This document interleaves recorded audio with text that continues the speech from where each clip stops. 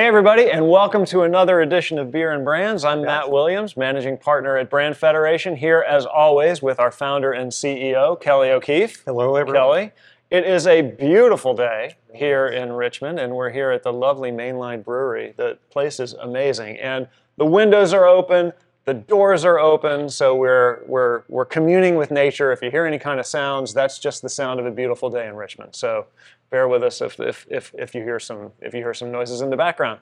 But we are here at Mainline Brewery in Richmond, and we've got Gary McDowell, the owner of Mainline, here with us. Gary, come on in. Thank you so much for having us. Sure. This place is awesome. Welcome. What are we drinking? So we've got three different sources here. This is our Razzle Dazzle, which is a raspberry hard seltzer. That's perfect for you. And then these are our two seasonal beers. This is a Fest beer, which is a pale lager. That sounds And this right is for me. Oktoberfest, which is a traditional German Marzen. And this one's has a little more body. That one's really fresh and easy to drink. That Terrific. sounds good. Wow. Well, You know it's cheers. right. Cheers. Enjoy. Gary, thank you. Sure, And thank you, we Gary. will be back to talk more with Gary about Mainline. And we can talk about And there's the train. there's a train. We'll be back with Gary in a minute. All right, Kelly, I know everybody saw the third beer and was like, wait, what's going on with that third beer? Well, what's going on with the third beer is we have a special guest here on Beer and Brands, and her name is Laura Bowser. Welcome, Laura. Thank you. Hi, She Laura. is the Managing Director of the Human Capital Practice at Fahrenheit Advisors. So before we dive in, Laura, tell us a little bit about what you do at Fahrenheit. Yeah, so Fahrenheit Advisors is a national middle market management consulting practice. And we have really 5 key advisory groups. So we have our F&A, which is Finance and Accounting group. They do CFO, fractional interim, financial management work. We have our advisory team, which is more traditional management consulting, think Lean Six Sigma, automation, even some fractional CEO work. We have our sales advisory team, which does pitch books, anything that's really revenue generating, some even a little bit marketing. And then we also have our executive search and recruitment division. And then last but not least, we have our human capital practice, which I manage. And we're a team of about 40 consultants now. We've seen a lot of growth. And we do fractional interim human capital HR work. And we also do some project work like compensation analysis, diversity, equity, and inclusion, and really everything and anything that touches the employee and culture experience. That's awesome. cool. One of the things that we talk a lot about on Beer and Brands is the intersection between human capital and brands. And we think it's an overlap that is too often overlooked by managers, because your brand is only as strong as the people who deliver it and the people who have to understand it and have to kind of take it in. So that's what we want to talk about. Great. I'll kick it off with a kind of a high-level question. There's lots of talk about the Great Resignation and productivity dropping and things like that. What's going on that you see in corporate America that might be driving that, and what effect do you think it has on companies and brands and customers? Well, it's a loaded question. There's a lot going on. I don't think there's a single cause. You can't just say like it's COVID or it's generational or it's recession driven. I think one of the things to remember is that there's a labor shortage right now. And so typically when people had to, they were at the mercy of their employer previously. Now the employee has a little bit more power because they can just jump, they can just leave. And so if companies aren't taking the culture really, really seriously, taking their brand seriously and living into their values and being authentic about that, people are just gonna walk and they don't have to work there anymore. And so what we're seeing is backlash. We're seeing people that demand flexibility. We're seeing people who want remote, hybrid, they want on-site, and they're making those demands. They want more comp because they know they can just jump. And then you also have some generational factors in play. Younger employees typically have a little less loyalty just because they're newer to the game, and they're seeing these dynamics and they're saying, hey, I'm worth more than this. I don't have to stand for this. And likewise, you're seeing some of the older generation retire faster because there are so many moving parts. And they're going, yeah, too much is changing. I don't like this change. And I already have, my nest egg, so I'm out. So is corporate America, in your eyes, responding to this? I mean, it seems like the warning signs are on high. The alert levels are at red. right? Right. I'm losing employees that I have because they can get better pay or better working conditions elsewhere. I can't easily hire to replace them because there's so much of a labor shortage. Those that are still with me are either quiet quitting Right. or they're so disengaged that they're phoning it in. Their productivity levels are dropping, engagement levels are dropping. It seems almost like a full-scale work crisis. To what extent is corporate America paying attention to that?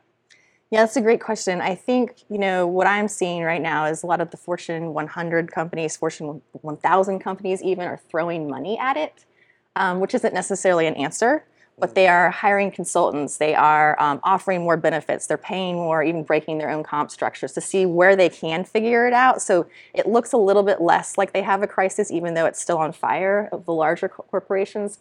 Where I really see it hurting people is that middle market, where they're too large to respond like an entrepreneur, but too big to throw money at it. And so they're trying to balance like, okay, how do I get the talent I need, but I can't pay them as much as, say, a Fortune 100 company could.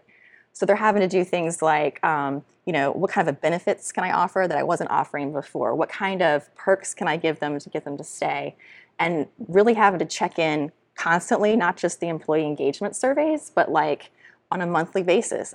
How are you feeling? What can I do to improve? How do I make this better? And that's exhausting when you think about it. Yeah. But it is kind of the atmosphere we're in right now. So we have two choices. You can either throw money at it, Right. or you can actually genuinely work to create working conditions that your employees would like. Correct.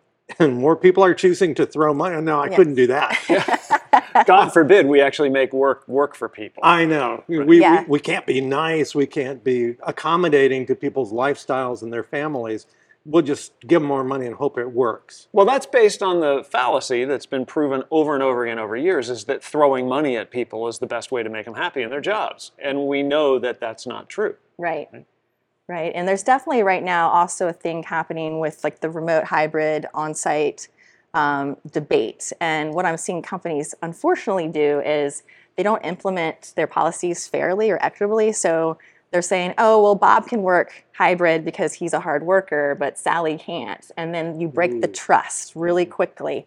And a lot of these companies don't even have policies. So there's a lot of nuance to it that we don't think about, and then it has repercussions when we're thinking about culture, and then even brand when you're trying to recruit the talent that you need. It's interesting because Brand Federation was built even before COVID to be an entirely remote operation, allowing people to live where they wanted to live and work the way they wanted to work. That doesn't work for everyone. We acknowledge, Right. It works for our model exceptionally well. It doesn't work for everyone. Are people starting to figure it out, or is it still the great unknown? I think it's a little bit still unknown because what's really interesting is what we can see from some of the survey data around employee engagement is that typically in history, the remote workers always had a more engaged experience. But that was before COVID when it was planned. And now Right. what we're seeing is a lot of the engagement drop, the decrease in engagement is actually with the remote employees. Mm-hmm. And it's not to say that they still aren't having a better experience than the on-site. It's just that the lack of companies knowing how to keep them engaged, keep communications going to them effectively, pull them in, and fairly implement their policies, procedures, and all of that, and even give them the equipment they need in some instances, is becoming a huge barrier. We've pivoted almost a little too quickly, and now people are getting burnt out by it. Mm-hmm. So there's some operational challenges that go along with the kind of crisis that we're having in the workforce that managers need to respond to correctly, and too many of them aren't. Yes. On the outside and the external perspective, if we think about the role of brand, which is what we spend our days thinking about, kind of an as a illness. way, as a way to address the HR crisis, how can brand help companies address a crisis with their workforce? I think brand is probably center and key to any recruitment efforts that companies have. At the end of the day, we're in a crisis labor shortage, and everyone wants recruitment support. Everyone needs help.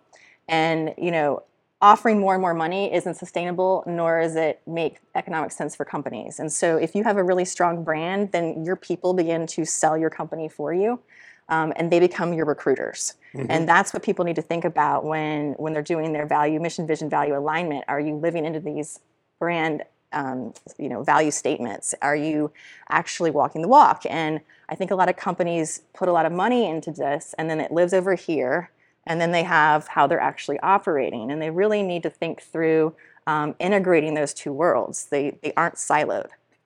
We've seen data on this, that the best brands in category, the most attractive brands in category, do a better job recruiting the best and brightest, which isn't maybe surprising.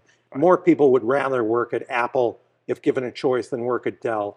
Sorry, Michael, it's just not that great of a brand. But We can fix that. Call us. But the thing is that being a great brand also depends on building a great culture. Those two things aren't coincidental. They go hand in hand. And from our perspective, because we believe brands are just as much built by your behavior as by your words, it's vital to make sure that you stand for something in the eyes of your employees, that you attract those employees who are attracted to those values. Right. And that you're really telling this story through a good workforce branding effort. Yeah, and it can not just attract new people into the company because they like what you stand for, what they see outside in the advertising and the marketing and things like that, but it can keep people engaged and keep them in the company and more productive because they know they're working for something they care about. That's right. Yeah. Right. That being authentic goes a really long way. It seems so simple. Like you want to actually stand for something, and then you want to demonstrate that that's truthful through your actions, your behaviors, your policies toward people. You want to make sure you're taking their lives and their needs into account and show them that they're valued, so that if you do all of those things, they're more engaged and they'll stay with you. Yeah. And you don't have to throw bundles of cash at them. Yeah. And we talked a little bit about this when we wrote our article recently. That's right. About how, Check out the article. Check out the article. That's right. See that Link shameless below.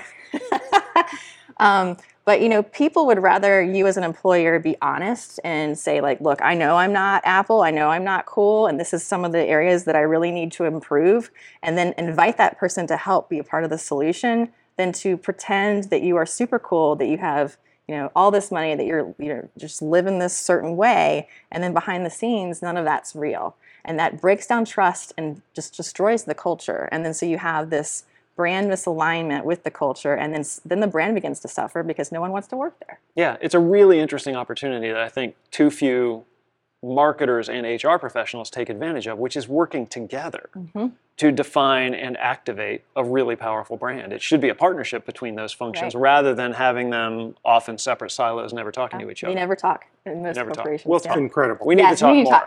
talk. So really, we have gone from a time when the way that I got growth, the way that I made my company successful, was to be better at marketing than the other guys and therefore drawing more customers, to a time when the way that I make my company more successful is to be more appealing to employees and draw the right people. It doesn't take being Apple to do that. Right. A small, a mid-sized company, a B2B, any kind of company can make an authentic case to why you should want to work with them, and then actually allow you to do your best work. Yeah. So if you're an HR professional out there, go talk to your marketing folks and make sure that you have a clear understanding of the brand promise they're making and are delivering on that promise in your day-to-day operations with your employees and with your recruiting. Right. If you're a marketing person, go talk to your HR person. Go make sure that they are a partner in defining that brand and activating it so that you're working together rather than going on these parallel siloed paths. Absolutely. It just makes sense. Just common sense. It's just common sense. That's why we have Laura here, to bring some common sense into beer and brands. So Laura, thank you so much. Thank you. We look forward to working together to helping companies put their HR strategies and their brand strategies together. I'll drink to that. Cheers. All right, Kelly, let's do our usual installment of winners and losers, but we have a rule that we have to follow, which is that we are not allowed to talk about Elon Musk because it would take up every winners and losers segment. Yeah, it would just be boring for all of our we need friends all of out our there. time. It's just kind of an auto repeat. Just It's a separate podcast. It's a whole separate broadcast. watch later for the All About Elon podcast. But today we don't talk about Elon. What kind of crazy We don't thing talk has he about done? Bruno, and we don't talk about Elon. What we are going to talk about is Lyft. Lyft is already a good brand. They do right by their employees. They do right by the communities they serve. They seem to have really figured out that they can be the good guys in a two-player field. And what they've done now, I think, is really putting them on the good guys list for us, which is they're going to offer free rides across the country to people who can't otherwise get to the polls. Doesn't matter what side you vote for or where you live. They just want to make sure that people can engage in American democracy by making sure that they have a chance to get to the polls and to vote. That's and really I just cool. love that. Yeah, that's really cool. It's an interesting case, and they continue to do this. They do this a lot, which is to say, how can we activate our core competency as a brand and as a company in a way that can be a net positive to the world and to our customers? It's a question too few marketers ask, actually. I know, yeah. Sometimes people think that the best route to showing that they care about the world around them is to write a check. And in fact, you can use that core competency. You can lean into what you already do and say, how can what we do be beneficial to the world around us? Lyft pays its drivers to do this, so it's costing them money, but it's a perfect way of expressing the brand. We're here to get people where they need to be, and where they need to be on election day is voting. Yeah. The other thing that's interesting with Lyft is that it benefits from its foil, its competitive foil with Uber, right? Yes. So as good as Lyft can be, it's always evaluated in the context of Uber, who has a history of being on the loser list. Not a pretty history. Yeah, exactly. On the loser list, Yeah. and probably needs to do a better job. Yep, very good. So let's talk about losers. Yeah. To me, this is an easy one, and it's got to be Adidas. and it was interesting. I was doing a little research on how Adidas approached the whole Kanye West yay problem, and I saw an opinion by a guy whose opinions I think are always interesting. Is Scott Galloway, He's always who great. came out and said, no, I think they handled it exactly right. I don't agree with that. I think Adidas completely fumbled here, and that is that there are some things that an employee or a spokesperson associated with your brand does that require an immediate reaction and an immediate distancing, and I can't think of many that are as obviously in that category as some of the anti-Semitic remarks that Kanye kept making. And it took Adidas 2 weeks to back away from Kanye. Yeah. And every day that passed within that 2 weeks said to people who were watching Adidas that Adidas is thinking, well, we're not sure. How bad was this? I'm not sure what we should do. No, be sure. The minute that happens, get the lawyers on the phone, do the responsible thing for your business, but do it immediately. Do it right now. That just makes so much sense, because when you drag your feet for a couple of weeks, what the public sees is that you have literally been dragged kicking and screaming into this decision. It's a calculus, a corporate calculus, rather than an expression of belief. Yeah, and there's a difference between easy decisions and hard things to do, Right. which this might have been, meaning it's an easy decision. You drop Kanye immediately. Right. And then it might be hard in terms of unwinding legal agreements and all that stuff. Do that later. Come out immediately and say, we are dropping him. And then figure out the best way to do it later. You can't keep him around. This is an easy one to decide, maybe a hard thing to do, but make that decision quickly and make it public. I love that. It's just doing the right thing and doing the right thing for the right reasons. They did the right thing, is what I'm hearing. Dropping Kanye. Yeah, right. They didn't do it for the right reasons. And they didn't do it well. Yeah. Right. So I think you can satisfy the need to be responsible to your business, which obviously Adidas has to do. But you can also satisfy the need for the people who care about your brand to know that what happened here is completely unacceptable, and we're coming out immediately to tell the world that. Then we default to, okay, how are we going to sever ties? Because I know damn well we're severing ties. Yeah. Brands are a lot like people. They are evaluated both by their highest moments and their lowest moments and how they respond to those moments. Yeah. Black mark on Adidas and their brand for not moving as quickly as they should have. Yeah, they should have done the right thing faster and better. Yep. All right, Kelly, we're back with Gary and his partner Sterling joining us from Mainline Brewery. Guys, this place is amazing. It's Really is beautiful. incredible. The spot is incredible. The land you have here, the beer is damn good. Tell us about Mainline Brewery. Where'd y'all come from? How did this idea happen? Why'd you decide to build Mainline Brewery? Basically, this outdoor space drove the whole decision. We wanted to find a way to utilize this. We wanted it to be dog friendly, kid friendly, music friendly. We like to drink cold beer and listen to live music. And Oh, so we you wanted did to it for build a venue. yourselves. We did it for ourselves. Pretty much. Well, when we opened Cirrus about 10 years ago, and this was just a parking lot, and we kept thinking, what could we do with it? So we said, well, why don't we open a brewery? We saw the success of Hardywood. It's right up the street. Yeah. And then our friends, as I was telling Kelly earlier, said, Richmond doesn't really need another brewery. We got plenty. I said, it's not a brewery, it's a venue. So the first thing we did was build that big stage up there. And Richmond just has a ton of musicians, good musicians. And so we just combined Matt, the you're two. one of them. We tried. So, it was a pretty easy choice to do. I mean, COVID didn't help. That's when we opened it. But we got through that, and it's been fun ever since. We're getting ready to open down there on the other part of the property a rum company called Urban Rum Company, which will have everything from dark and stormies to pina coladas. And we want a reason for them to stay here. And, of course, we always have food trucks.